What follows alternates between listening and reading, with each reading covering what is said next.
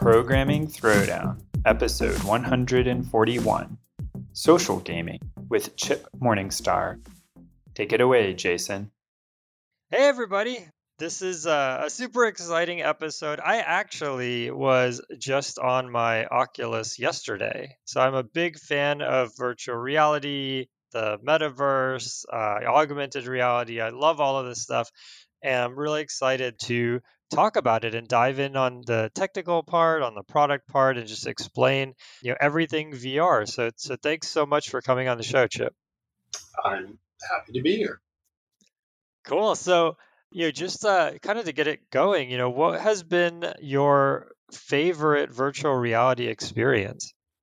First of all, I should preface things by saying I'm a little bit of a virtual reality skeptic, in part because I'm terribly prone to motion sickness, and so you put me in one of those Oculus headsets, and I can last about 2 minutes before I'm just like tearing the thing off and rolling on the floor in nausea, and I'm pretty much shot. So no, the thing that has really impressed the hell out of me is Tilt 5. I don't know what that is. You'll have to explain it. Okay, so Tilt 5 was a creation of a woman named Jerry Ellsworth, who discovered some phenomena when she was working on VR for Valve, and has now since gone through the usual gauntlet of Silicon Valley venture capital adventures and things, and they come out the other end.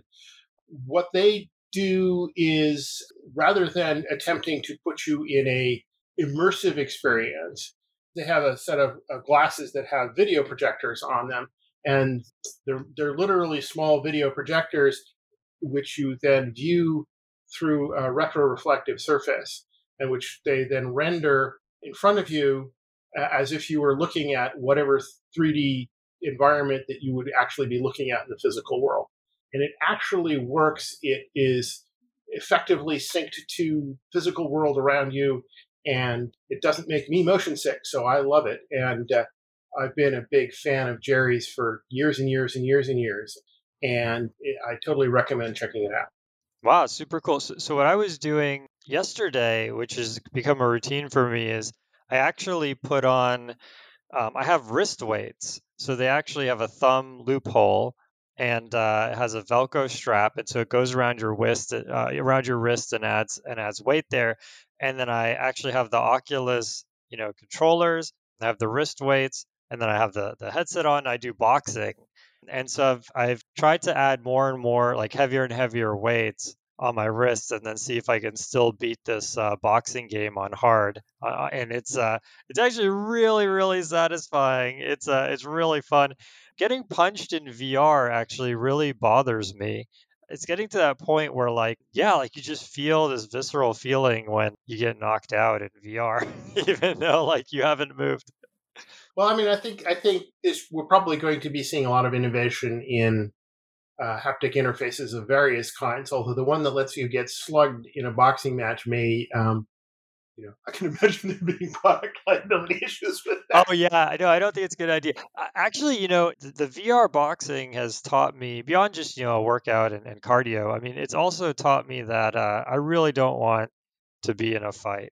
I don't think I've ever been in any kind of like physical thing since I was, I don't know, 7 years old or something. But it just reinforces that being in a street fight or something would be absolutely terrible. It's not a bad lesson to learn. Yeah.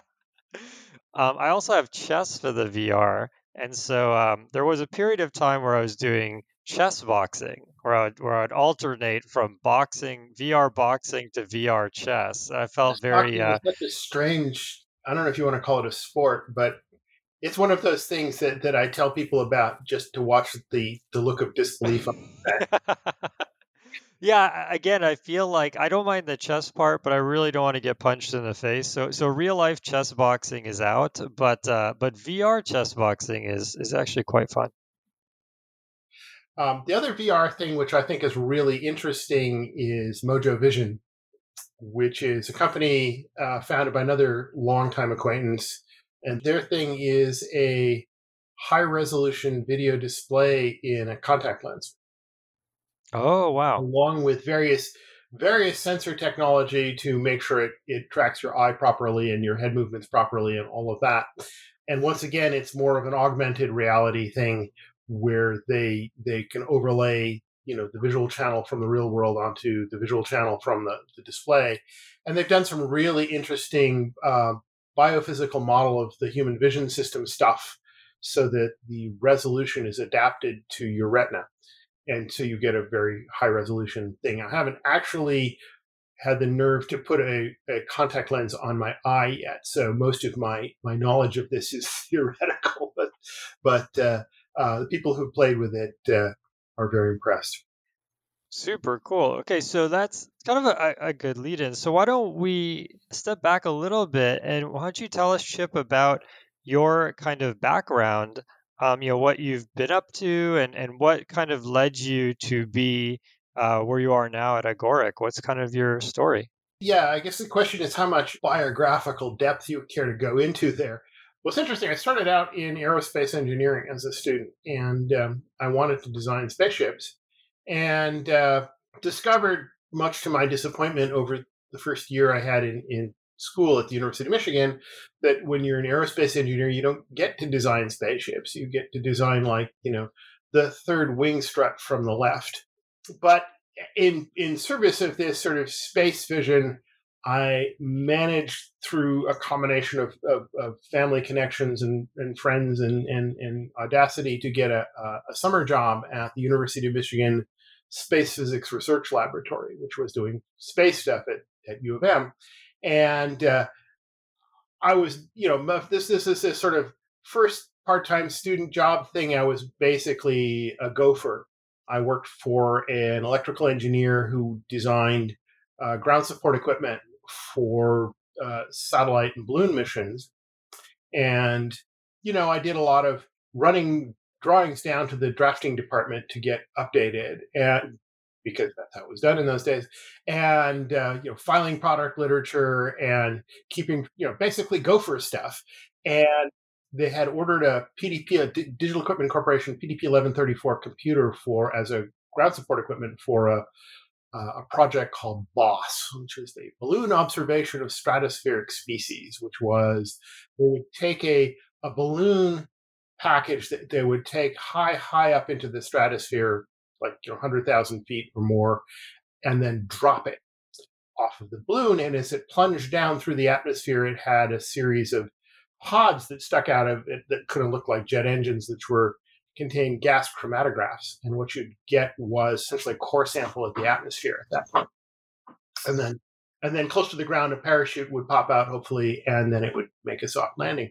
And in support of this, they had this PDP-11, but the lead times for delivery of that kind of equipment could have been, a couple of weeks, or it could have been 6 or 8 months, because it was highly unpredictable. And so they ordered the computer months in advance of their actual need for it. And as fortune would have it, it arrived early. And so what they did is they plugged it in to make sure it worked, and they set it up in the back corner of an office, which happened to be the back corner of the same office that they had me stashed in. And it was me and the PDP-11 for the summer, with me without a lot to do, but there was a big stack of manuals. And I started playing around with it and reading the manuals and saying, oh, what does this thing do? And by the end of the summer, I was like, I'm having more fun playing with this thing. And I had taken sort of, the first programming courses that they put everyone in engineering through as just sort of basic core skills, and had enjoyed that, and decided, I think I'd rather do this. And I changed my major to computer engineering, and that launched me into the world of software. Wow, that's wild. So I think that's a really there's kind of a really good point there, which is you were kind of there physically with this computer and this stack of manuals, and that could look really overwhelming. A lot of people could look at that and say, wow, like, how am I going to read through a stack of manuals? Or even people might say, well, this computer, if I break this, the next one could take 8 months to arrive, and they could be afraid for that reason. And so I think, you kind of took the bold step to say, no, I'm going to learn this. I'm going to, take my chance with that. And it paid off. Yeah, well, also, I mean, I had a very supportive boss who was just, very happy to encourage me to explore and to fiddle with things, and it's like, no, you're not going to break the computer by typing commands on the keyboard. And we were used to things being complicated and technical and having a bunch of documentation you had to read. That was, I think, more normal then than it is now. Today we have, I think, more impatience particularly with respect to getting started with something. One of the things, this actually dovetails with other stories about my career. At the University of Michigan, I fell in with a group at the Ann Arbor Computing Club, who included a bunch of the initial people at Project Xanadu. Xanadu was one of the original hypertext projects. In fact, it was founded by Ted Nelson, who is the person who actually coined the term hypertext. And they had this whole vision for this thing that looked very much like the World Wide Web, except that I think their vision, it worked better than the World Wide Web actually works.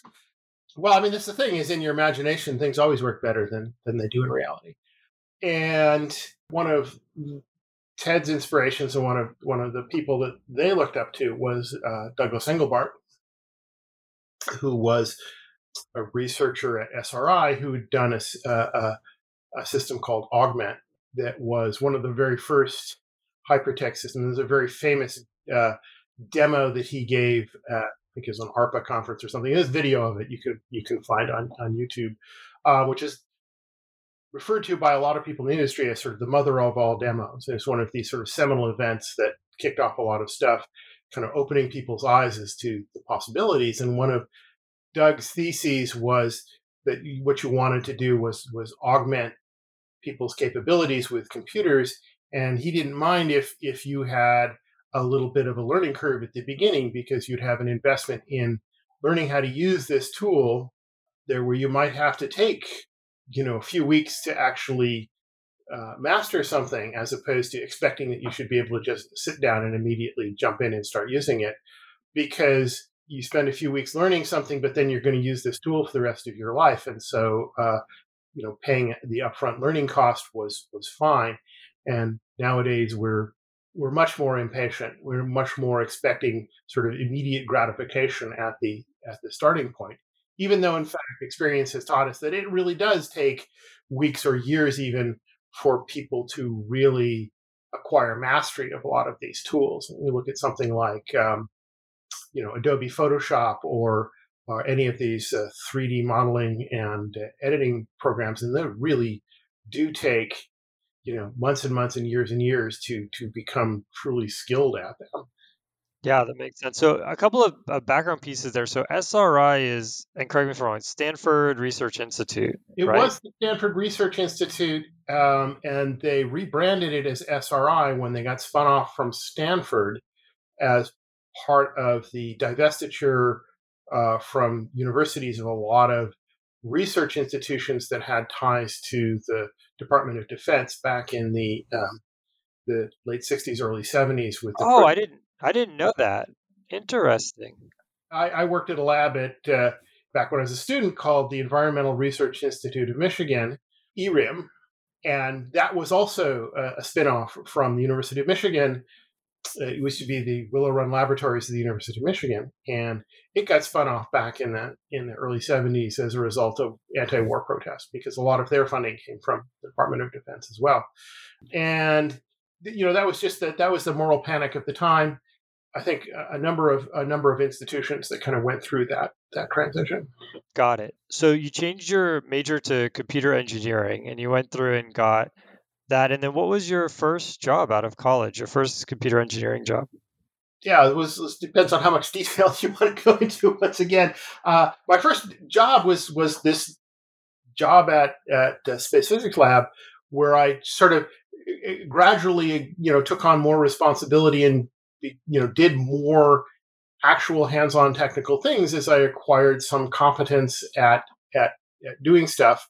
The first big thing that I took on was as I said, a lot of the engineering we were working on was ground support equipment for support of various spaceflight projects. And there was a lot of hardware prototyping. And in some cases, not even prototyping, we were just actually building hardware. And it wasn't necessarily spaceflight hardware. It was ground support equipment in support of spaceflight hardware. And so a lot of it was done with wire wrap prototyping boards. And there was a utility called WireApp that ran on the University of Michigan time sharing system, where you would you'd transcribe your circuit schematic into a macro language that said, you're using the following, gates and chips and other things. It had there were macros that encoded the geometry of the chips, which pins were connected to which inputs and which outputs. And then you would specify the logical connectivity of this device in this textual macro language, and then you run it through the WireApp program, and it would spit out variously diagrams of the WireApp board that would result, plus instructions for a technician to wire up the board, and where to plug the chips in and what pins to connect to what other pins, or actually produce a tape or a card deck to drive a automated wire wrapping machine to actually assemble or fabricate the device that you had in mind. And I became the person responsible for maintaining this. And they had a bunch of fairly complicated additions to this program that they needed as the geometry of the prototyping boards that they were having got more flexible and more sophisticated.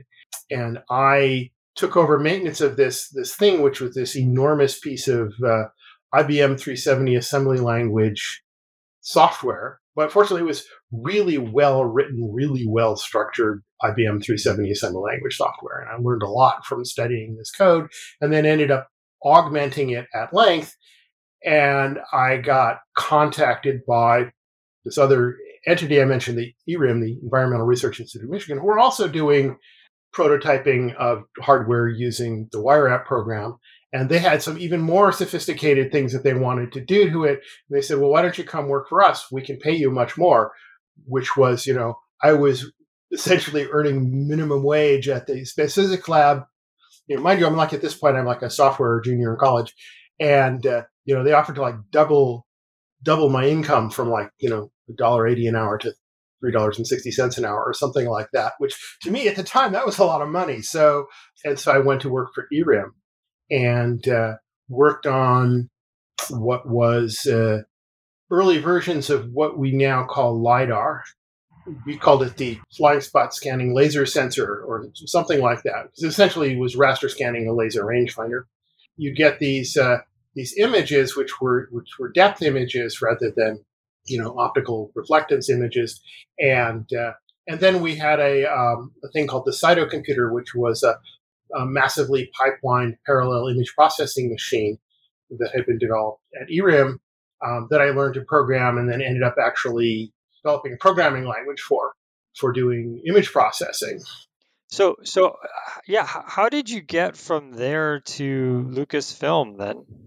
Well, so what happened was ERIM would send you to one major conference a year as an engineer. And I went to the National Computer Conference in Anaheim in 1980, 81, 82. I guess it was probably 1981.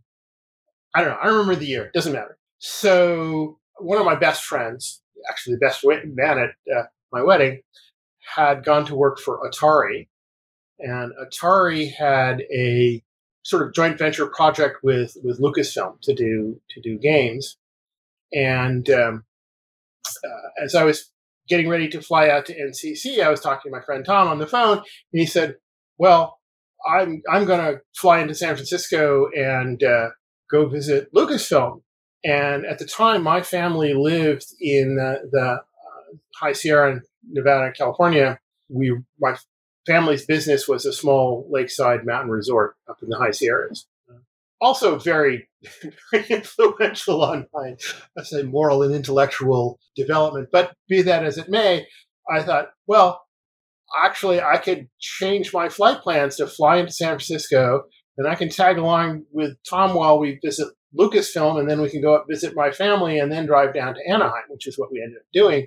And so I did that and just kind of tagged along, and I got to see the Lucasfilm offices and get to meet with some of the people there as we were doing it. And we were just basically being, technology tourists. But it was really, really nice. I mean, they had VAXes. And they had faxes? VAXes. The VAX Oh, VAX. was okay. the computer of that era. Right. You just go down to the store and buy one, because it costs, 20 times what your annual salary would be. And they had, these high resolution graphics displays, and they were doing this really cool stuff. And I just kind of went away from that saying, wow, that'd be a cool place to work. Yeah, this is a bit of a segue, but I just wanted to interject here for a moment. I asked somebody why, so I'm kind of not that good with hardware technology. I mean, I do have an Oculus, but to be fair, I got it for free because of some work I was doing. So I don't think I would have had one otherwise. And I'm just not like a person who has like big monitors or anything like that. But my desk had these two large monitors, and they were never really on. At one point I kind of asked why. Even there were desks that nobody was sitting in that had these huge monitors, and I asked them why does the facilities folks just put huge monitors on all the desks? And what somebody told me, which is really interesting, they said because when candidates come to interview here and they see all these like huge expensive monitors, they feel like, oh, these people have cool equipment and it must be a really cool place to work. And I had not thought of it that way at all until when someone, it's almost like seeing Mickey Mouse without their mask on or something. Like the mask comes off and you're like, oh my gosh, this is really what it's about. And but I think there's a lot of truth to that. I think. Well, I mean, certainly for sort of pure technology lust, the Lucasfilm offices definitely inspired that. Although there was also, the carpet and the woodwork and the brass and the original Star Wars pre-production artwork hanging on the walls, and a lot of other things that other companies' offices don't have. Nice. I heard that Atari offices were wild. Like I've heard all sorts of stories. I don't know which ones are true, so I don't want to say any of them. But I've heard. Well, certainly when I actually ended up going to work for Lucasfilm, what happened was the SIGGRAPH conference in, I guess it would have been the summer of 1983, was in Detroit. So I guess it was 82 when I visited them. And Bill Reeves, who was one of the graphics guys at Lucasfilm, had done this paper on particle systems, and it was sort of the seminal particle systems paper. And I was just overwhelmed at how cool this was, because it was the first thing I'd seen in computer graphics that wasn't just about drawing polygons. It was about making images. And I thought, wow, these guys have really got it dialed in. They're onto something significant here. And so just on a flyer, I sent them my resume, because their address was in the colophon of the SIGGRAPH paper. And I just sent them my resume, and it's kind of like entering the lottery, where you pay $2 for your lottery ticket, and you get to dream about what would happen if you won $100 million. Yeah. And in this case, it was 25 cents for postage, and you get to dream about, well, what would it be like if you got to work for this cool company doing this cool stuff. And then in the fall, Xanadu, which I mentioned previously, had actually gotten some funding, part of which was to move them from Ann Arbor to the West Coast, where they'd be closer to where the action was. And we were getting ready to pack up our house and we were literally like a half hour from having the guy from AT&T come and disconnect our phone, which was also a thing back in those days. And my phone rang, and it was Peter Langston from Lucasfilm. And he said, "Is this Chip Morningstar?" And I said, well, yes, it is. And he said, "Well, this is Peter Langston from Lucasfilm." And I was like, "Whoa, why are you calling?" Nice. Turns out what had happened was they had gotten my resume, and somebody had looked at it and said, "Maybe this is somebody we want to talk to. I don't know." But then he had lost it, and he was going to get in trouble with HR because he'd lost his resume. And so he said, "Could you send me another one?" And I said, "I'd be happy to, but I'm midst of moving." He said, "Well, give us a call when you get in." And of course, after that, they had to have me up for an interview. And so I say the way you would get hired at Lucasfilm was to have a memorable name so that they could find you in directory assistance and then have them lose your paperwork. Yeah. There was this time where we thought we would randomly shred half of the resumes so that all the people we hire are lucky.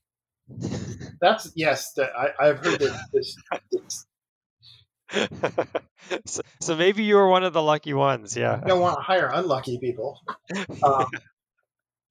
Maybe they quote unquote lost the resume, but that's actually a plot thread in, I think, some of Larry Niven's Known Space Stories, where he posits that in the future, to limit population growth, they have the right to have children be the result of a lottery, and after generations, they have selected for a population of people with genetically endowed luck. That's awesome. So you joined Lucasfilm through the resume, and then were you sort of assigned to work on? Well, actually, before we even talk about that, so why don't you talk about what was Habitat, or what is Habitat? Well, Habitat was a project. Actually, it does tie in a little bit to what was Lucasfilm about, which is I ended up hiring on with Lucasfilm Games, which was not the graphics group doing the cool computer graphics. They were eventually spun off into another company, which we now know as Pixar, and then come full circle and been reacquired, which is kind of funny. They're both owned by Disney now, right? Both owned by Disney now. When Lucasfilm had all of these really innovative sort of research groups doing, advanced technical things for technology related to film and entertainment. And one of them was the computer graphics group. They had a digital audio group that did the first audio signal processing work. And they had a games group, which was basically started because Atari gave them a chunk of money to do that. But then when they went through some corporate evolution, decided that they needed to spin these businesses off because it was too expensive and distracting. They kept the games group because it was actually producing entertainment products as opposed to technology. But our charter from George was, and I remember this very vividly because we had this amazing meeting. He said, "Your mission is to stay small, be the best, and don't lose any money." And so we had sort of pretty much free reign to do whatever the hell we wanted, as long as somebody else paid for it. And that turned out not to be too hard because lots of people wanted to get close to the reflected glory of Star Wars and would come bring us money to do things. And one year we were approached by a guy named Clive Smith, who was the VP of Strategic Planning for Commodore International. And they had undertaken a couple of strategic initiatives that year. One was the acquisition of Amiga, and the other was a big investment in. So every year they would come out with a new Guga to go with your Commodore 64, and for the Christmas season. And this year it was going to be a really cheap 1200 baud modem. And as part of that, they had made a strategic investment in a company called Quantum Link, which was an online service devoted to Commodore 64 users. And it was one of the first, I think the first really consumer-oriented things like that, where there were these online services that charge by the hour to use them, and they're quite expensive. CompuServe would be $8 to $20 an hour. And in that environment, they were offering a service which was $3 an hour. And part of that was because they were only open evenings and weekends, purchasing unused network capacity from commercial X25 networks who mostly dealt with business customers. And then they did some really innovative things because it was all for the client, for the Commodore 64, they could do a custom client that optimized their use of the bandwidth and did all kinds of zippy interactive stuff and delivered a much more approachable sort of consumer-oriented service. And they were interested in games that would use this online service. And of course, Lucasfilm, hey, let's get them in it. And so they came to us and said, what can you do for us? And at the time, when anybody in the games group had an idea, what they would do is they'd write up a 2 or 3 page sort of a summary of their idea, and then it would get circulated around the group and discussed, and ultimately find its way into a folder in our general manager's file cabinet. Steve Arnold, who ran things, would just keep this inventory of potential projects, and then when somebody would come shopping, he'd kind of gauge what they were interested in and pull some of these things out of his file cabinet and say, hey, well, we've got these things. And I had cooked up an idea for something along with my then office mate, Noah Falstein, for something we called Lucasfilm's Universe, where we had started arguing about artificial intelligence for games. Wait, Noah, is Noah Falstein the Secret of Monkey Island, I think? No, that's Ron Gilbert. No, I think involved in Monkey Island. All of us were involved in all of these projects. Okay. But Monkey Island was mostly Ron's doing. Okay. I could tell you some stories. But anyway, one of the things that we were having this argument over lunch, and I said, well, I don't know how to create an AI which is as rich and as subtle as an actual human being in terms of the interactivity that it can give you. But what about if we just connect you to another actual human being? And that spawned this kind of vague proposal for this multiplayer open universe thing that probably from its initial description looked a lot more like, spacing on the name, the space game that's run by the company in Iceland. EVE Online. EVE Online, yeah. The description looked a lot more like that. But when Quantum Link came to us and said, what can you do? We pulled this proposal out of the drawer, and they got very, very excited. And one thing led to another, and then we had 6 or 8 months of lawyers negotiating with each other, because that's how these things work. But it was pretty clear it was going to happen. So I spent 6 or 8 months doing design ahead while we were waiting for the lawyers to finalize the paperwork, so I could actually start working on the project and hiring people to do the work and stuff. And it evolved into a design for something that it went through a bunch of name changes along the way mostly because of trademark issues. And the name that we ended up settling on was something called Habitat, which in retrospect, it's a really dumb name for what it was, but names are like that. And Habitat was really the first, what we now call massively multiplayer online games. It was, a bunch of, it wasn't just, 2 or 4 or 8 people in some well-defined game. It was an open-ended, open world thing that allowed, these graphical figures that I called avatars to, see each other, to move around, to talk, to interact. It was as much a social space as it was a game. It didn't have, a lot of the explicit game goals that you get with something like World of Warcraft. It was much more like, I guess the closest modern analog would be something like Second Life, except that it was all on Commodore 64s and ran over 300 and 1200 baud modems over commercial packet switching networks. So was this like a text-based or what was the user interface? You can find screenshots of it. And in fact, as a result of a project that we did over the past few years, the Museum of Arts and Digital Entertainment, which is a video game museum in Oakland, California, sponsored a project called Neo Habitat, where we took the original Habitat client software running in a web browser in a Commodore 64 emulator, backhauled over the internet using emulated Commodore modem to a server that we reconstructed from the original Habitat source code. And you can go to neohabitat.org and you can actually play this game in all of its 8-bit glory and 1200 baud bandwidth experience using the Commodore floppy disk drive, which is the world's slowest storage device. Yeah. We were doing what essentially amounted to object-oriented virtual memory using a floppy disk drive.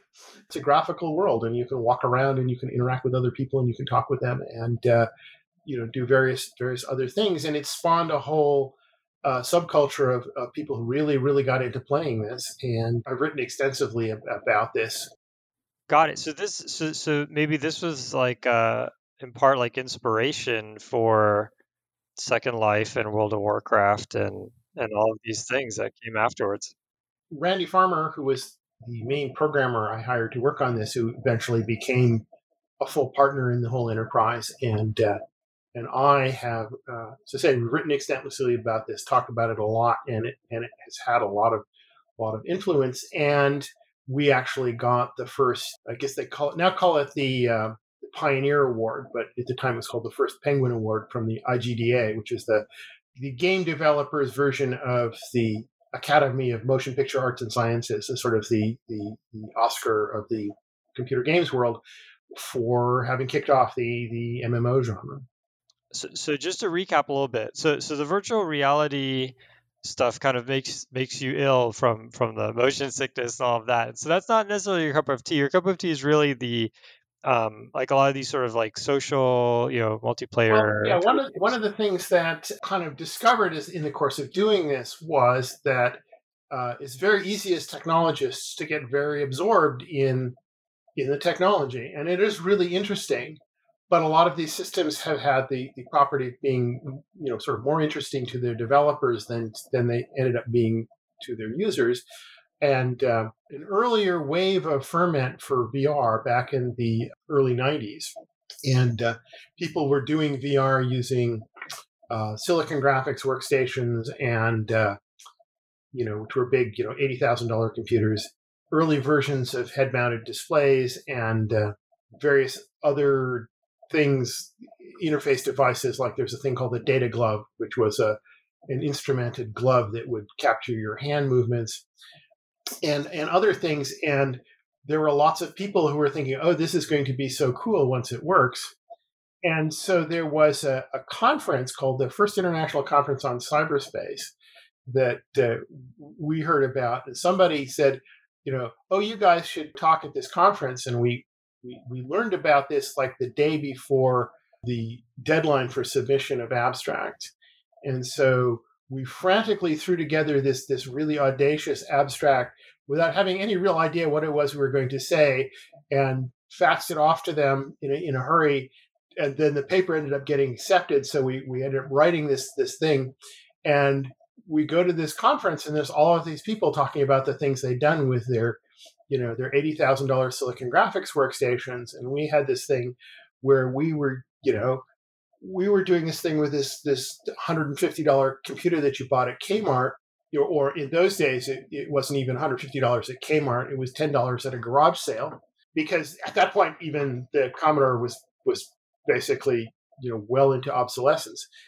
And, we talked about what we had done, and what we had done was a lot more interesting in some ways than what the people with the big expensive hardware were doing. And part of it was what was forced on us by necessity.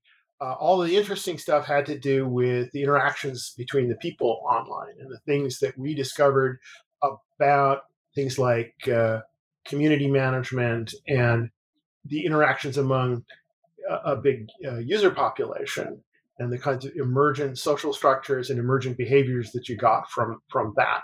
And, from our perspective, was actually a lot more interesting and probably a lot more important than the actual underlying technology.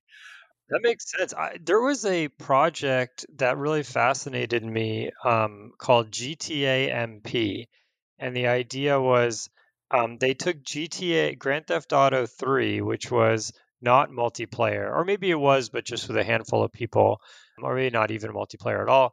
And they somehow, I don't know if this was developers who quit, and like I don't understand tech from a technology perspective how this was possible, but they were somehow able to take this game and make it massively multiplayer without having access to the source code. I don't really know what happened there. I'm not familiar with that. I mean, there is a long tradition of what is actually a terrible engineering pattern of taking what was otherwise a single user game and sort of sawing it in half and then stretching the two halves over the network.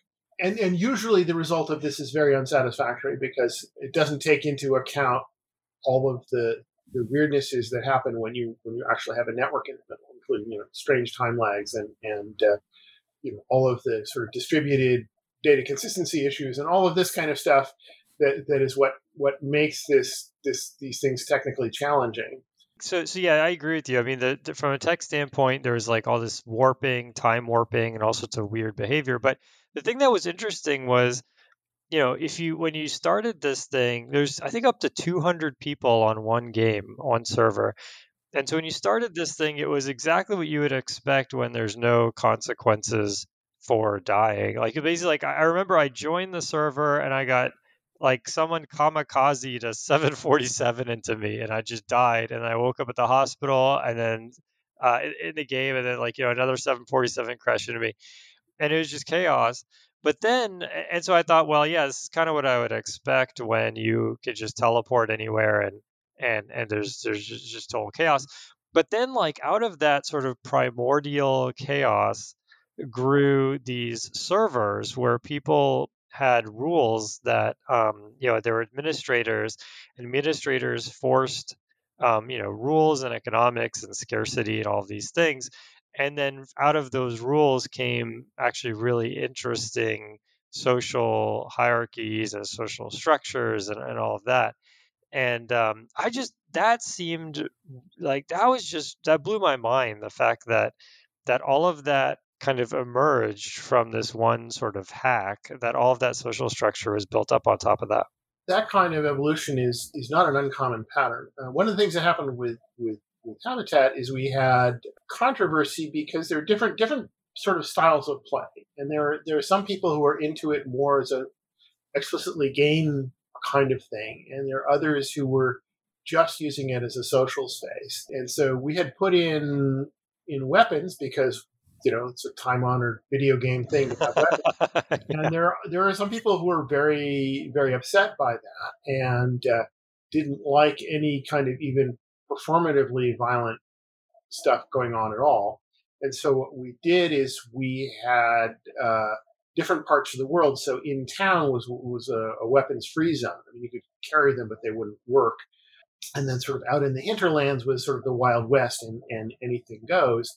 And so the people who were interested in doing just purely social stuff would hang out in town where all the other people were. And the people who were wanting to do combat and that kind of thing would go out in the woods and shoot it out. We had the major form of avatar customization that you could do, given the limitations of the graphics technology at the time, was substituting your avatar's head.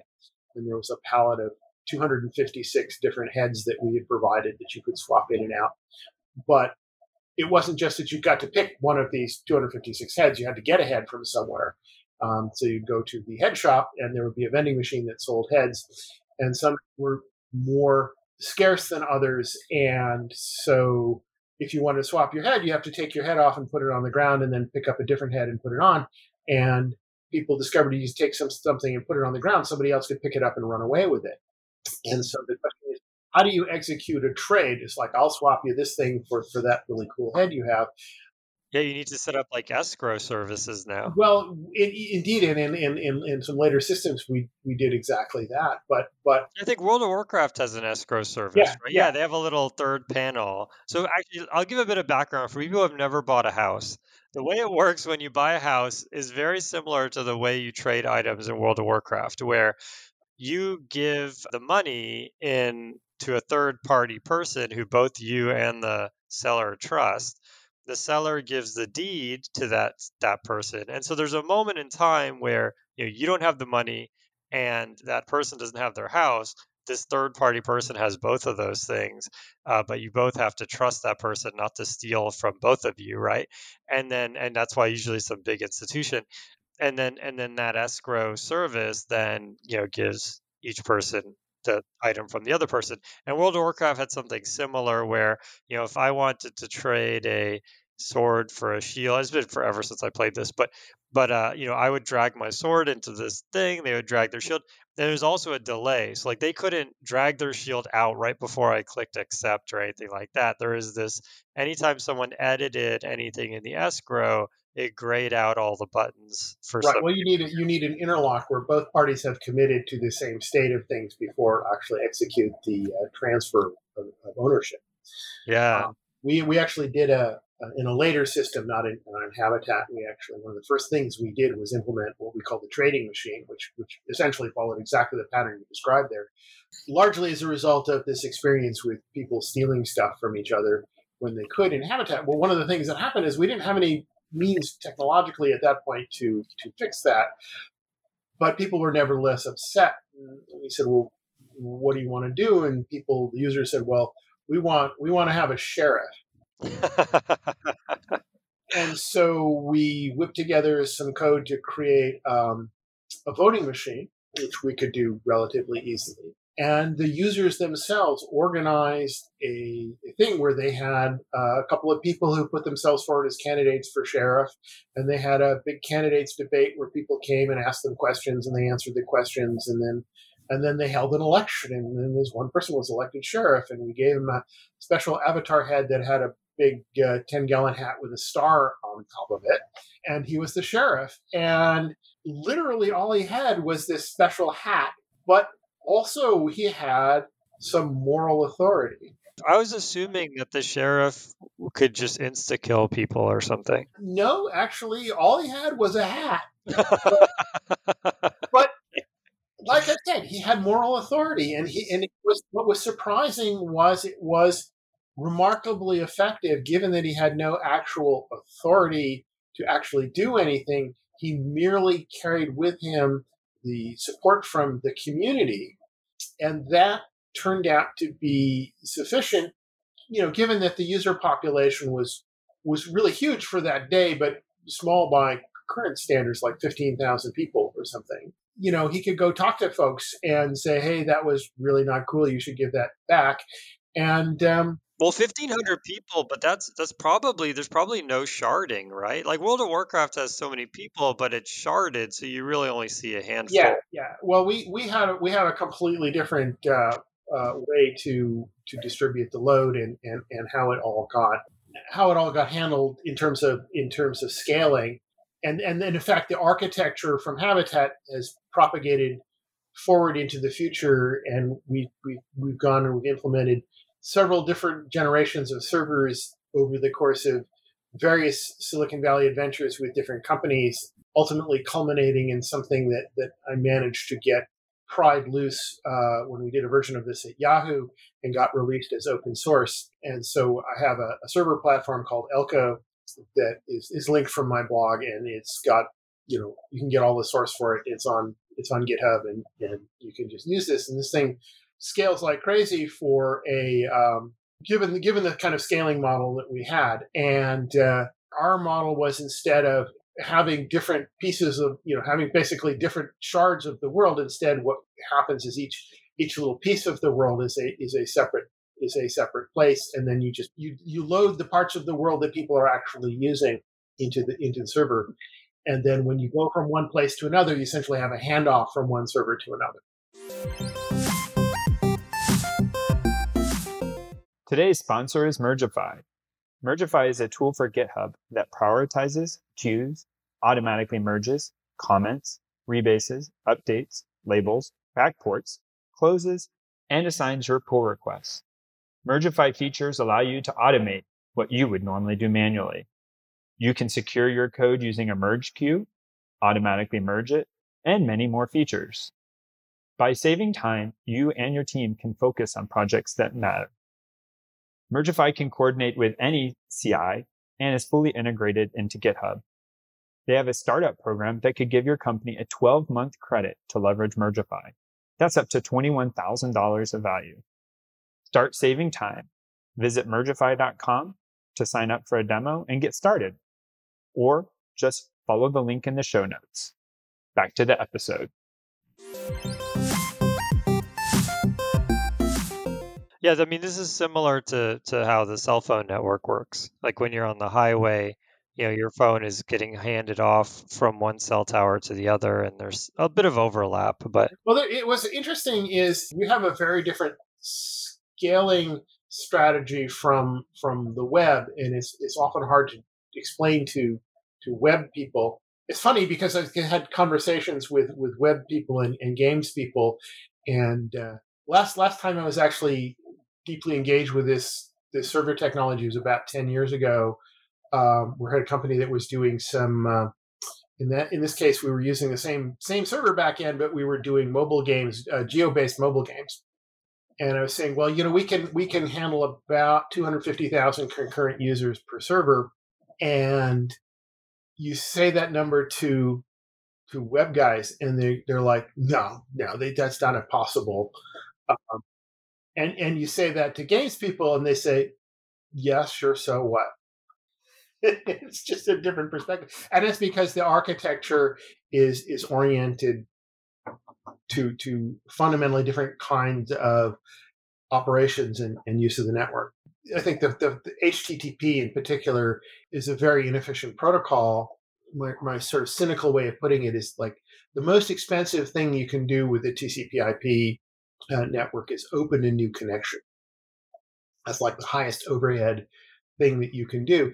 And so I think that the philosophy of HTTP is, well, it's this expensive operation. So if you do it a lot, we must be providing you a lot of value. And web servers will try very, very hard. The thing that they really are deep down in their hearts jonesing to do is to close the connection, because they think a open TCP connection is like super expensive. It's a super expensive resource. And the answer is no, it's not actually a super expensive resource. It's actually a very cheap resource.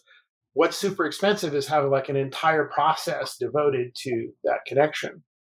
I wonder if there's a connection between, or if there's a semantic connection between the fact that HTTP is such an ephemeral thing. It wants to open the connection, do something really quick, like send you a JPEG or something, and then kill the connection. I wonder if there's a causal link between that and the short attention spans we talked about earlier. I thought of that. That's an interesting take, because a lot of the stuff that we've done has been based on long-lived persistent connections, and having a single server that just had a couple 100,000 open TCP connections to different clients. Turns out a modern computer can handle that just fine. Now, that computer is only running half a dozen processes to manage all of that stuff, which is why we can sustain it. But there's a whole set of dogma about statelessness that figures very heavily into the scaling story that the web employs, and you get a lot of leverage from that. And for the kinds of things that the web does, this notion that you can horizontally replicate web servers that are completely decoupled from each other and basically scale arbitrarily wide because you have this stateless protocol is actually very powerful, and it's something that they've leveraged tremendously. What that story leaves out is that, in fact, actual real user applications that human beings use have state associated with them. And typically the way that state gets maintained, because everything is short-lived, is in a database. And so what ends up happening is you end up using the SQL database typically as your short-term memory bus, which is, once again, a really super expensive way to do that. Yep. Or you'll use like Redis or Dynamo or whatever. Yeah, there's a whole bunch of different tricks that they've taken to take this fundamentally inefficient thing and make it go fast. Whereas our approach was to say, no, all of this stuff is just state that's in memory. And then what you do is instead of moving the state around by passing it through a database, you move the users around by controlling which server and which process they're connected to. It's almost like a user is like a sort of like a Docker container or something that can be like containerized and sent. In fact, that's actually a reasonably good model. And I've written up this sort of scaling story once again on Habitat Chronicles, and you can read all about it. And it's not even a particularly exotic thing. It's just a different philosophy for how you spread the load out. And rather than spreading out the individual HTTP requests, you spread out the different interaction contexts. And one of the things that this allows you to do, which is really cutting against the grain for the web, is the model of the web is very, I guess you say it's very autistic. You talk to the server and the server talks back to you, and that's it. Whereas in our system, you send a message to the server, which can result in a message going to some different user.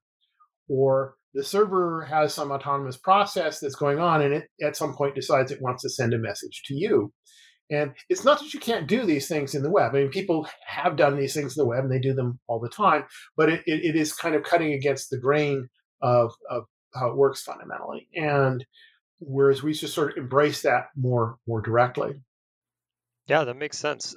I think I think a lot of people, get into computer science through games, right? I think that they play games and then they see these like amazing virtual worlds. They see the fact that and maybe this isn't true anymore, but at least when I was playing games for Atari and for Commodore, you'd see like a handful of names on the creators of the game. And I would always think like, wow, these three people made this thing that is creating like hundreds of hours of entertainment just for me. So it's like, imagine if you scale this out, it's like three people. Let's say those people worked for 6 months.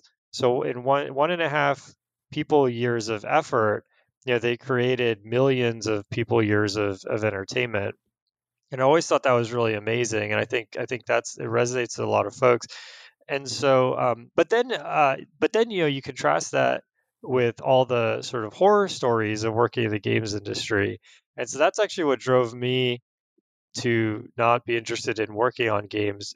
But so I was wondering what your take was on all of that. Well, it's interesting because my younger son a few years ago graduated from University of California, Santa Cruz with a degree in computer science game design, because he had exactly that sense of it's so cool, being able to just create stuff. And what was interesting was the games program at Santa Cruz, which is quite good. One of the things they did is they swapped out some of the curriculum in the traditional computer science program, where they dispense with some of the more esoteric, more mathematical stuff, with more emphasis on things like project management and team dynamics and a lot of that stuff. Here you have a group of people who are trying to get something done collectively. How do you coordinate them? How do you deal with the intra-team social dynamics and all of that kind of stuff? And ended up deciding, for exactly the reasons you just cited, that he did not want to work in the games industry because it was very abusive to its developers in a lot of companies. I mean, there are a lot of great companies that aren't like that, but there is this sort of tropism towards driving people too hard. But it turns out that his training, which had emphasized a lot of this more sort of practical, sort of social components of the software development process, was a great background for doing all kinds of software engineering stuff. And he's now working at Google, and is very happy there. And the training he got in games development turns out to be a much better match to the real world of software engineering than a lot of computer science programs actually give you, simply because of this emphasis on the project management and team dynamics side of things. Well, okay, so there's some. I mean, Google is a good example. So at Google, there are projects. there aren't extremely strict. Well, there's people working on hardware, but for the most part, there isn't a very strict deadline. So it's like we have a new version of YouTube, and if it's 2 weeks late, it's it's not the end of the world, and so people march forward in that way. Is that what makes the games industry kind of notorious for driving people? Is it the fact that like this game has to come out on this day? Or what is it about the games industry? Well, I'm not sure. I mean, I've kind of been out of the games industry for a while, so I'm probably not the best person to comment on the current state of how things work. But certainly, and I think to some extent this is still true, there was a fairly tight coupling to the Christmas shopping season. And so one of the major peaks in sales volume was people buying games for friends and family as Christmas gifts. And so there was enormous premium on making sure that your title was in the store in time for the Christmas shopping season. And obviously the distribution channels have changed enormously now. For example, games are almost entirely distributed online, whereas in an earlier generation you actually had a retail package that had to be put in a box and shipped to stores, which increased the lead time. So the way we used to say it at Lucasfilm is that Christmas is in August. If you didn't make the ship date for this year's Christmas shopping season, it meant that you either released after Christmas, in which case you missed all of the sales and your return was much, much lower, or you were delayed a year, which had capital cost, and given the rapid evolution of the technology, it meant that you had a game that was a year behind the curve in terms of the technology that people expected. And so I think that seasonal component is not as pronounced as it once was, but I think it's still there.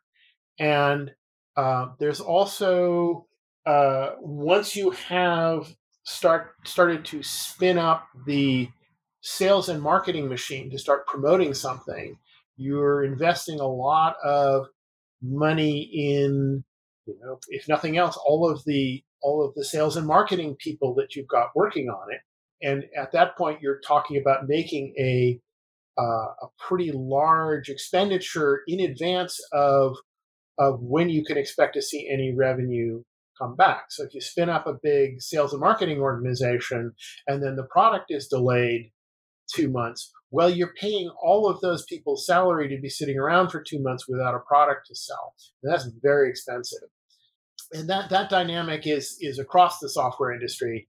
I think it's probably a dynamic that applies to many industries, but it's worse in software because of our terrible ability to do scheduling and planning. This is a question which has obsessed me since almost the start of my career, which is why is it so hard to plan and schedule software development?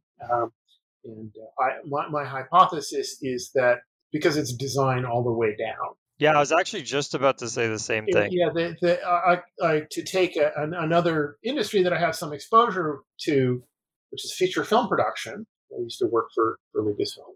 Even though Hollywood is notorious for some quite famous budget blowouts and schedule overruns, for the most part, they're actually quite good at scheduling and managing costs.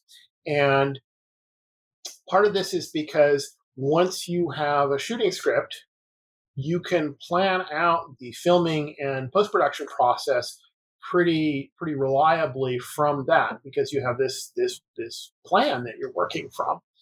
And when you're spending $200 million to make a feature film, the cost of the script is, even if you've got a very highly paid screenwriter writing your script, the cost of the script is kind of a round-off error in terms of the overall cost of the production. And so if it took 2 weeks to write the script, or if it took 2 years, it kind of doesn't matter because that all happened at the beginning when you weren't spending very much money. Whereas when you're doing software, by the time you have a description of the product that is sufficiently detailed that you could actually say how long is that going to take. Well, that is the product. You are done. It is 100% the design process, and everything short of the finished product is an approximation where there's a bunch of stuff in it that you don't understand yet because you haven't delved into them well enough to know what you're going to be doing. And I like why I like to say this is we in the software business don't know what we're doing. And I don't mean that in the sense of being incompetent, although that is sometimes a problem, but just in the sense of you only find out in the doing of something what is involved. And I kind of come towards a philosophy of this, that software is not so much a design process as it is a discovery process, that you are in the course of doing it, you are learning what it is that you're doing. You are figuring it out as you go along. And that is kind of a necessary, irreducible aspect of the process. And people would like to pretend that it's not so, but they're wrong. Yeah, I mean, I think a good analogy is if you look at some of these like massive works of art, like the Sistine Chapel or something, like it's the roof of that is all one giant mural that is all kind of flowing. And if you decide to, like, you can't decide to sort of change the color scheme or something like that. Like, you've committed to that. And if you do decide to make even, subtle changes that you can make, it's going to be extremely time consuming because it's this sort of web, like this thematic web. And if you change one end of it, you actually have to change the whole thing. And so, yeah, I feel like it's kind of an art process like that has to be sort of thematically and like stylistically sort of consistent. And yeah, that makes a lot of sense. So is there like a contemporary game, that gives you sort of those habitat, you could have played it or you could have just read about it, but it gives you sort of those habitat kind of vibes. Like we talked about EVE Online. Are there other sort of social games where, well, as I say, the closest modern parallel to Habitat is Second Life. Now, Second Life is, I'm not sure what state they're in at the moment. I've been away from that world for a while. What I'm working on now is although it's certainly inspired by some of the technical roots of some of the things I've done, I'm not actively playing in that space right now. To me, some of the most exciting stuff that has been sort of underexplored. I did have a company, as I said, about 10 years ago that was doing geo-based games. I think things like Ingress and Pokemon Go are scratching the surface of what I think is possible in that space. And I think there's some very exciting possibilities there that are woefully underexplored. And I'm really surprised that there hasn't been more sort of experimentation in that area. As far as what's going on right now, I don't know. I've been unplugged from the games world for a while. I am sort of increasingly down in the weeds of the technology stack, and it's a happy place to be because you have sort of more control over your universe there. Oh, why don't you elaborate a little bit? What are you up to now? What's been your recent focus? So I'm currently working for a company called Agoric, which was started by some friends of mine of long-standing. There's this cloud of people which I call the permanent floating startup, which is the sort of community of folks who have been in each other's business on and off, in and out, in different permutations and combinations over the years in various different startups and companies doing things. And this is sort of one of the latest manifestations of that. Some of the people that I'm involved with in Agoric were early people at Xanadu going back to the 1980s. And so I have sort of deep roots and attachment to a lot of these folks, which is on the one hand, it's really great because we can trust each other utterly, kind of know each other's habits of thought. It also means, we're kind of a bunch of, OG guys, sitting around saying, okay, you kids get off my lawn. So Agoric is a blockchain company doing smart contracting. Another place that I spent many years at was something called American Information Exchange, which was one of the first e-commerce companies doing person-to-person commerce for the first time. And sort of the more modern manifestations of that would be things like PayPal or eBay. And Agoric is sort of the latest evolution of that, doing what are called smart contracts, which are contract-like arrangements between parties which are enforced by a computational system in the middle. And we're using blockchain so that you don't have to have a trusted third party. The third party is more of an emergent phenomenon. We're kind of a peculiar blockchain company in that we're not really cryptocurrency maximalists. We're more, here's this useful technology for dealing with some fundamental security and trust problems. There's a lot of really interesting distributed system stuff in doing that. The particular piece that I work on is the kernel that underlies distributed computation framework, which we use.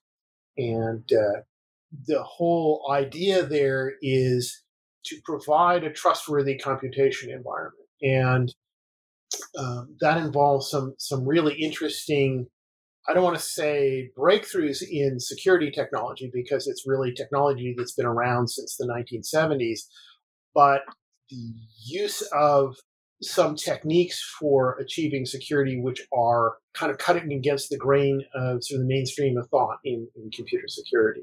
I kind of, when I'm feeling grumpy, kind of liken it to the state of computer security is kind of a mess right now. You'd think if we were learning things that systems would be getting more secure over time, and the history of security breaches and so forth suggests that that's not true. And I think that there is an analogy I make sometimes is to the evolution of medicine in the 19th century, where we're just starting to understand the germ theory of disease. And there were a few kind of lone voices in the wilderness who were saying, hey, doctors, wash your hands. And all the doctors were like, what? That's going to make the miasma fall off. Yeah, or whatever. But basically, I think there is something similar to that, which is sort of the dominant paradigm in a lot of computer security infrastructures is what you guess you call identity-based access control, or ACLs, which is access control lists, where the fundamental security operation is to ask, well, who are you? And then based on who you are, we make a decision about whether we let you do or not do a particular thing. And this turns out to be a fatally flawed basis for building secure systems. So our system is built on something called object capabilities, which is much more oriented towards the question of, well, what can you do? And what authorities do you possess? What powers do you have in hand that allow you to do things? And this enables us to build secure distributed systems that are much more resistant to a lot of the traditional kinds of attacks that these systems tend to be subject to. And there's another thing I've written about at greater length on my blog.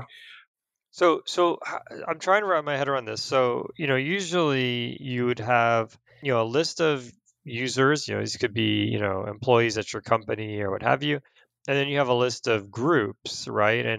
And so the permissions are on the group. And so, if I want to get on the development cluster, I need to be in the development, engineers group, right? And so, but it's all, at the end of the day, it's all like a MySQL database somewhere that just has a list of people and the groups they're in, right? And so what you're doing different? So if you the sort of the classic model is what they call an access matrix, where you have a set of parties or people or things, and then a set of resources that you want to have access to, where the resources could be, they could be files, or they could be computer logins or whatever. And the question is which of these is sort of the primary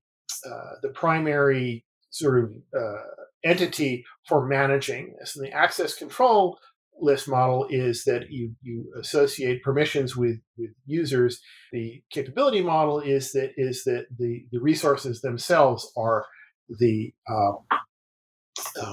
thing that you uh, that are really important. And so one way to think about this is think about, so you're editing a document in Microsoft Word, let's say, and you hit the save button, and it goes to write your file out, and it asks the question, well, does this user have the authority to write to this file? And it does, because it's your file and you have permission to the file and everything works.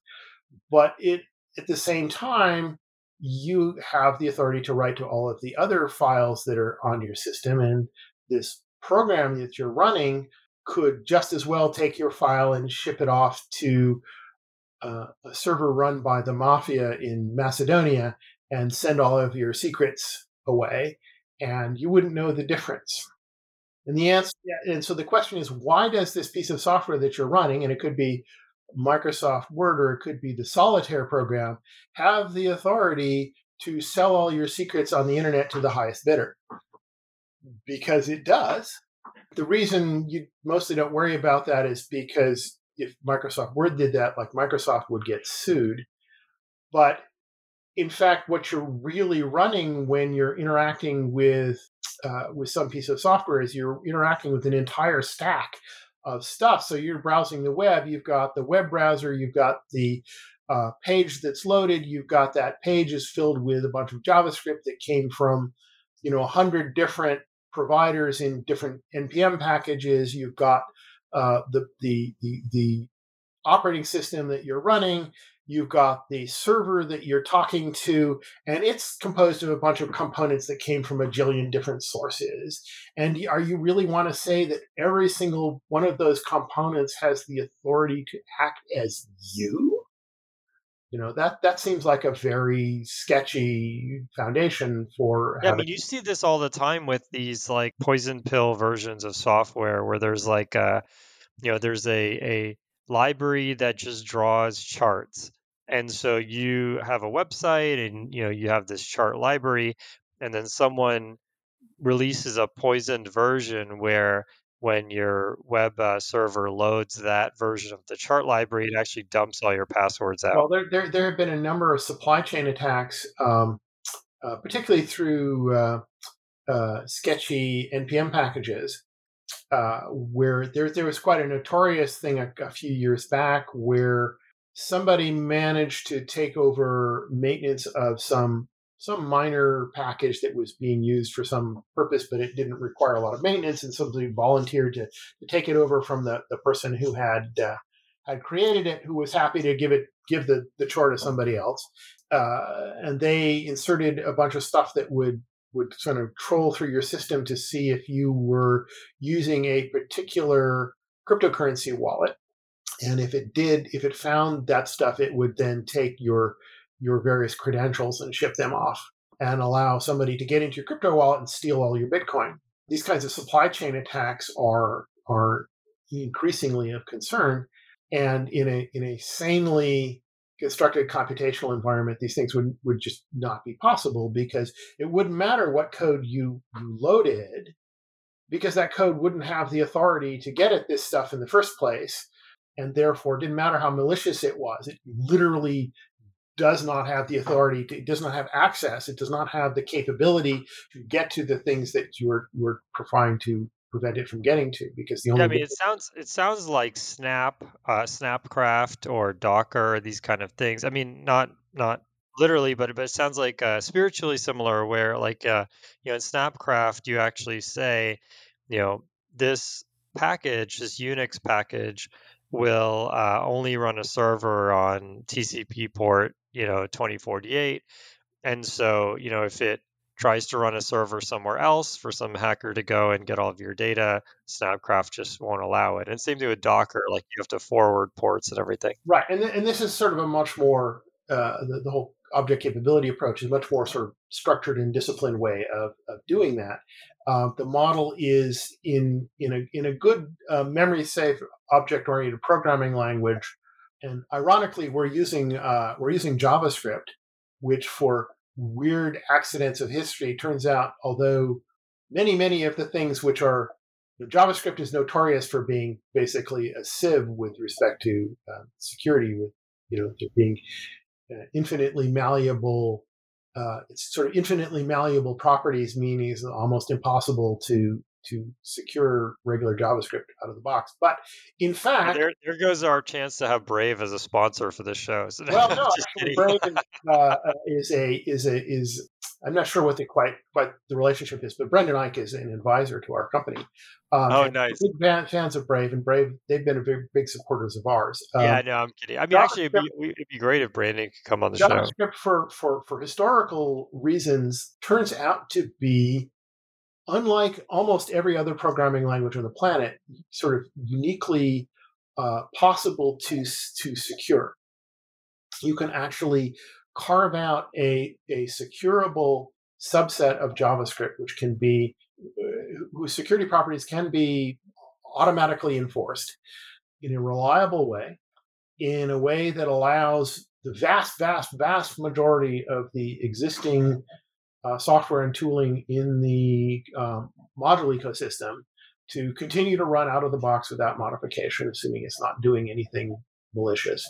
And you can actually build a secure programming environment out of JavaScript, which is different from almost every other programming language on the planet. And because JavaScript is in fact securable, it's not secure in and of itself, but it is securable, we have built a secure version of that, which we call hardened JavaScript, which enforces all of the object capability security properties which are necessary to actually build secure systems. And this is what we're using for our smart contracting platform. Wow, cool.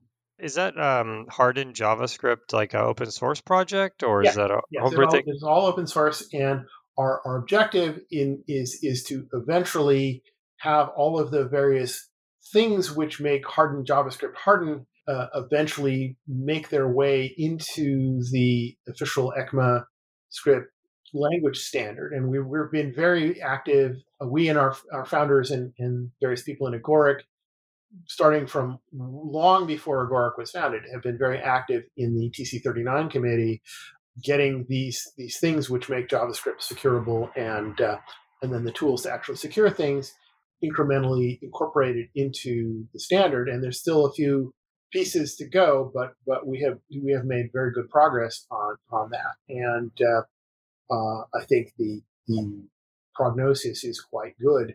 We will eventually be able to create secure, compartmented, object-oriented programs. Wow, very cool. So jumping to Agoric a little bit as a company. So, what is something kind of unique about? Well, actually, before we do that, is Agoric hiring? I know that it's a strange economic time, so I probably should ask that in advance. Yes, we are hiring. Actually, I'm not sure what I'm allowed to say in terms of how capitalized we are, but we're comfortable for a while, and we're on a growth path, and we are hiring. We need some engineering people. We need some product marketing and support people. If you go to our website, agoric.com, there's a link for careers, and it will tell you what openings we currently have. Got it. Are there intern positions? We have a lot of folks who are still kind of in the middle of school. I do not know. Okay, we'll look that up. We'll see if we can add it to the show notes. What is one kind of unique thing about working at Agoric? It could be everyone plays ping pong on Tuesdays, or it could be, I mean, what is sort of something that makes Agoric kind of different? Wow, that's a really interesting question, because it is very different, except that it's what I think of as the normal way companies should be. Is just that very few of the companies that I've worked for, that I haven't been one of the founders of, have had the quality of.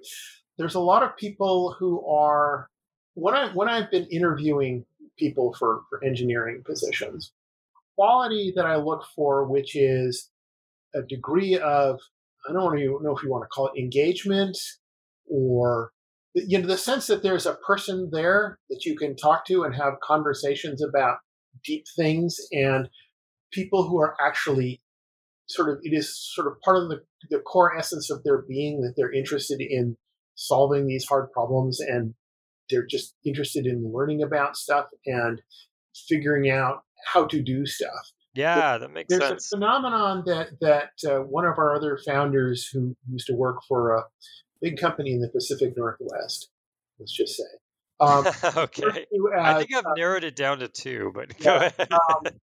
referred to as smart guys with a job, where he encountered people who are perfectly intelligent, perfectly competent and capable as engineers, knowledgeable, but this is their job. This is the thing that they did. They do it fine, but it's kind of not what defines their being. We have a lot of people who this goes to the sort of the core of who they are. A lot of that means that people are very interested in how stuff works and in solving problems and engaging with difficult technical problems just because they can. And Yeah. How do you select for that? I mean, sometimes when you're talking to somebody in an interview, you can kind of pick up on that.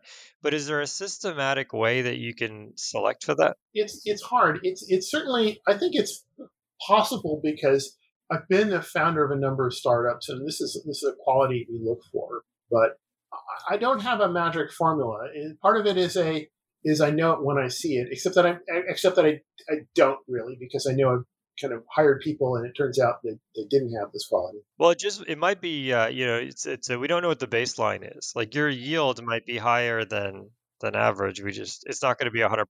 That is true. I think there is this, as I say, this quality of engagement where you put a problem in front of somebody, and they're interested in it, sort of in and of itself. There is the kind of person who thinks about the future, thinks about what would the consequences of this thing existing be on the world. It's really quite astonishing to me the degree to which people have difficulty visualizing how something would be if it were different.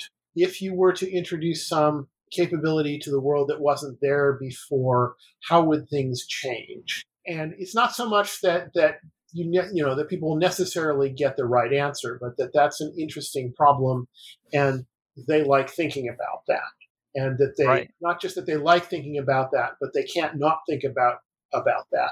Yeah, one thing I noticed is to your point at some of the I've never worked in the Pacific Northwest, but I've worked in Northern California, and yeah, I think what you're getting at is like a sense of agency, or at least that's part of it, is a sense that like look, if I implement this thing, that's going to cause some change versus like you know, boss gives me code to write, I write code for boss, and then the system is just rolling Right. forward. Well, there's like, I think like one of the things I see a lot is people who read a lot of science fiction. It conditions them to think about how the future could be if different things happen. When back in the early days of Xanadu, I spent a lot of time traveling around the country giving presentations about hypertext. And nobody had any idea what this was. The reception I get was generally very positive, but then people would ask weird questions like, why would you want to put documents online? Who's going to pay to make all of these hyperlinks? Right, Um, right. which are just like, what? And no one who has spent 5 minutes with the World Wide Web would ever think to ask those questions, because obviously that's just not and not how things would work. And people would have difficulty visualizing, if I had all of the world's knowledge at my fingertips, what would that mean? And it's not even necessarily that they, as I say, that they know what that would mean, but that is clearly an important and transformative thing if it were to happen.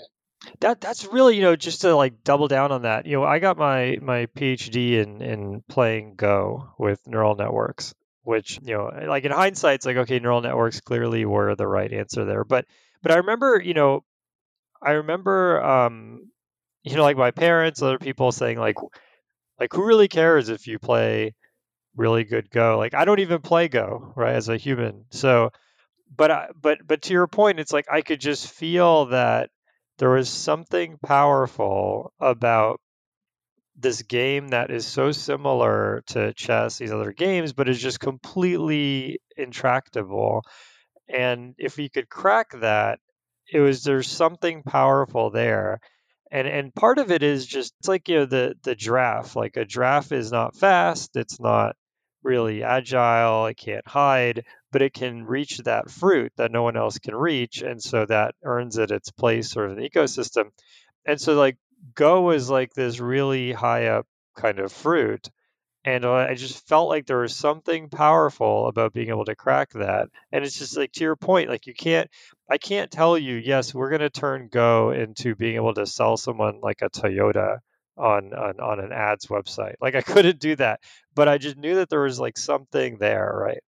Well, one of the things that really struck me when chess kind of fell to computation, let us say, many years ago, there were a lot of chess people who were kind of like, well, that's it. Chess is over. It's done. It's a solved problem. How depressing. And when they kind of cracked Go, the reaction was much more like, oh, this is really interesting. And there were all of these Go enthusiasts who said, oh, this has revealed an entire new space of exploration that we hadn't looked at before. Wow, this is really interesting. And they kind of saw this not as they had been displaced, but rather that a whole new space of possibilities had been opened up for them. And I think that the disparate reactions there are interesting. I'm not really sure what it means, but there's definitely something about technologies that are enabling. I'm not really a technology determinist, but it's very clear to me that much of what has propelled the advancement of human civilization has been the advance of technology, and has been learning how to do things that we couldn't do before. And kind of follows from that, which is that if you want to improve the world, one of the most effective ways you can do that is by expanding the technology palette that we have to work from. And I get very frustrated with a certain kind of person who pushes against that. It's like, oh, no, technology is the source of all of our problems. And it's like, well, yeah, but. Well, it's both. It's the source of all of our problems and the source of all of our solutions, or at least a large percentage of them, right? It's like, if we didn't have technology, I could sit here with this, purified water and this food that I got for this enormous supply chain and just be happy, It's like, cool. So this was amazing. I think, definitely, folks, check out Agoric. If you actually, so what background on the engineering side?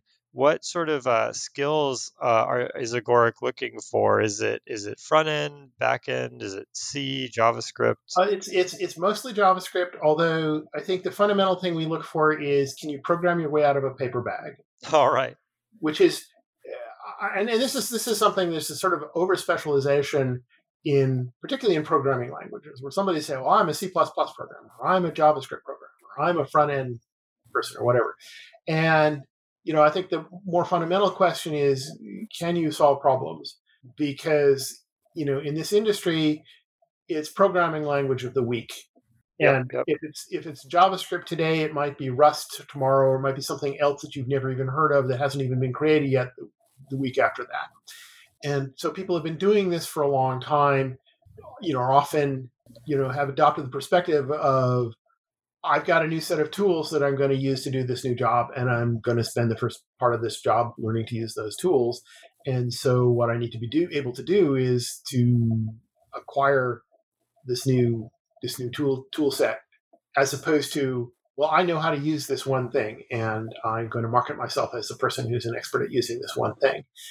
Yep, that makes sense. Yeah, totally. So cool. So yeah, so if this sounds exciting to you, if hardening JavaScript, working on these sort of kind of blockchain based security protocols, check out Agoric, check out the product that they have, and also check out the careers page and see sort of what opportunities there are there. Yeah, well, I mean, one of the visions with Agoric is, we're all about, we talk about smart contracts, but really what's about is lowering the costs and risks of cooperation among dispersed parties. And the vision is that if we can lower the cost, lower the risk of cooperation, we get a more cooperative world. a more cooperative world would be a better place. Cool. Yeah, that makes sense. That's a perfect way to end the show. So I think if folks want to reach you, Chip, they can reach you on Twitter. It's at EPOPT. We'll put that in the show notes. There's also habitatchronicles.com. We'll also put that in the show notes. And if you're using folks out there, if you're using Podcast Addict or any of these podcast things, I've started putting the show notes right there in the RSS feed as well. So you can always go to programmingthrowdown.com, but you'll also be able to get all of these links straight from most of these podcast apps. And if your app doesn't have it, let me know and we can work on that. So thanks everyone for supporting us on Patreon and through Audible subscriptions. We really appreciate that. And thank you, Chip, for coming on the show. It's been really fascinating. We ran through a gambit of different things. One of the last things, I'll let you have the last word, but one of the last things that I've noticed is just how diverse your background has been from, you worked on so many different things. And I want that to really resonate with people. I think that somebody recently asked me, am I going to sort of am I nervous because, full disclosure, I'm 40 years old. I guess that's what over the hill. I don't know what you call 40, but I turned 40 this year. And so I said, are you worried that, you won't be able to continue being an engineer? And I said, no. I said, I'm going to be an engineer until they just, carry me out feet first, and I'm going to be competent the whole time. And, I think it's because, I'm constantly learning new things and doing different things and part of a variety of different areas. And that's what it means to do engineering for many years. And so I think, looking at kind of your career, Chip, you've also kind of been in many different areas. And I think that's really something that people should take home. Yeah, and I think to the comment you just made, I'm 63, and I still have the same sensation that you just described. I have age discrimination is a real thing in Silicon Valley. I have a venture capitalist friend who views hiring older engineers as one of his secret weapons. Nice. Because the people who engage in age discrimination are stupid. Well, anything is going to create arbitrage, right? Yeah, so. yeah. I'm going to be doing this until they carry me out feet first, and hopefully, Nice. We have a whole cohort of folks whose position is we're going to live forever or die trying. And, nice. And we're working on that problem too. So. All right, cool. Great. All right, Chip, thank you so much. I really appreciate you coming on the show and your time. Great. It's been a delight. Thanks.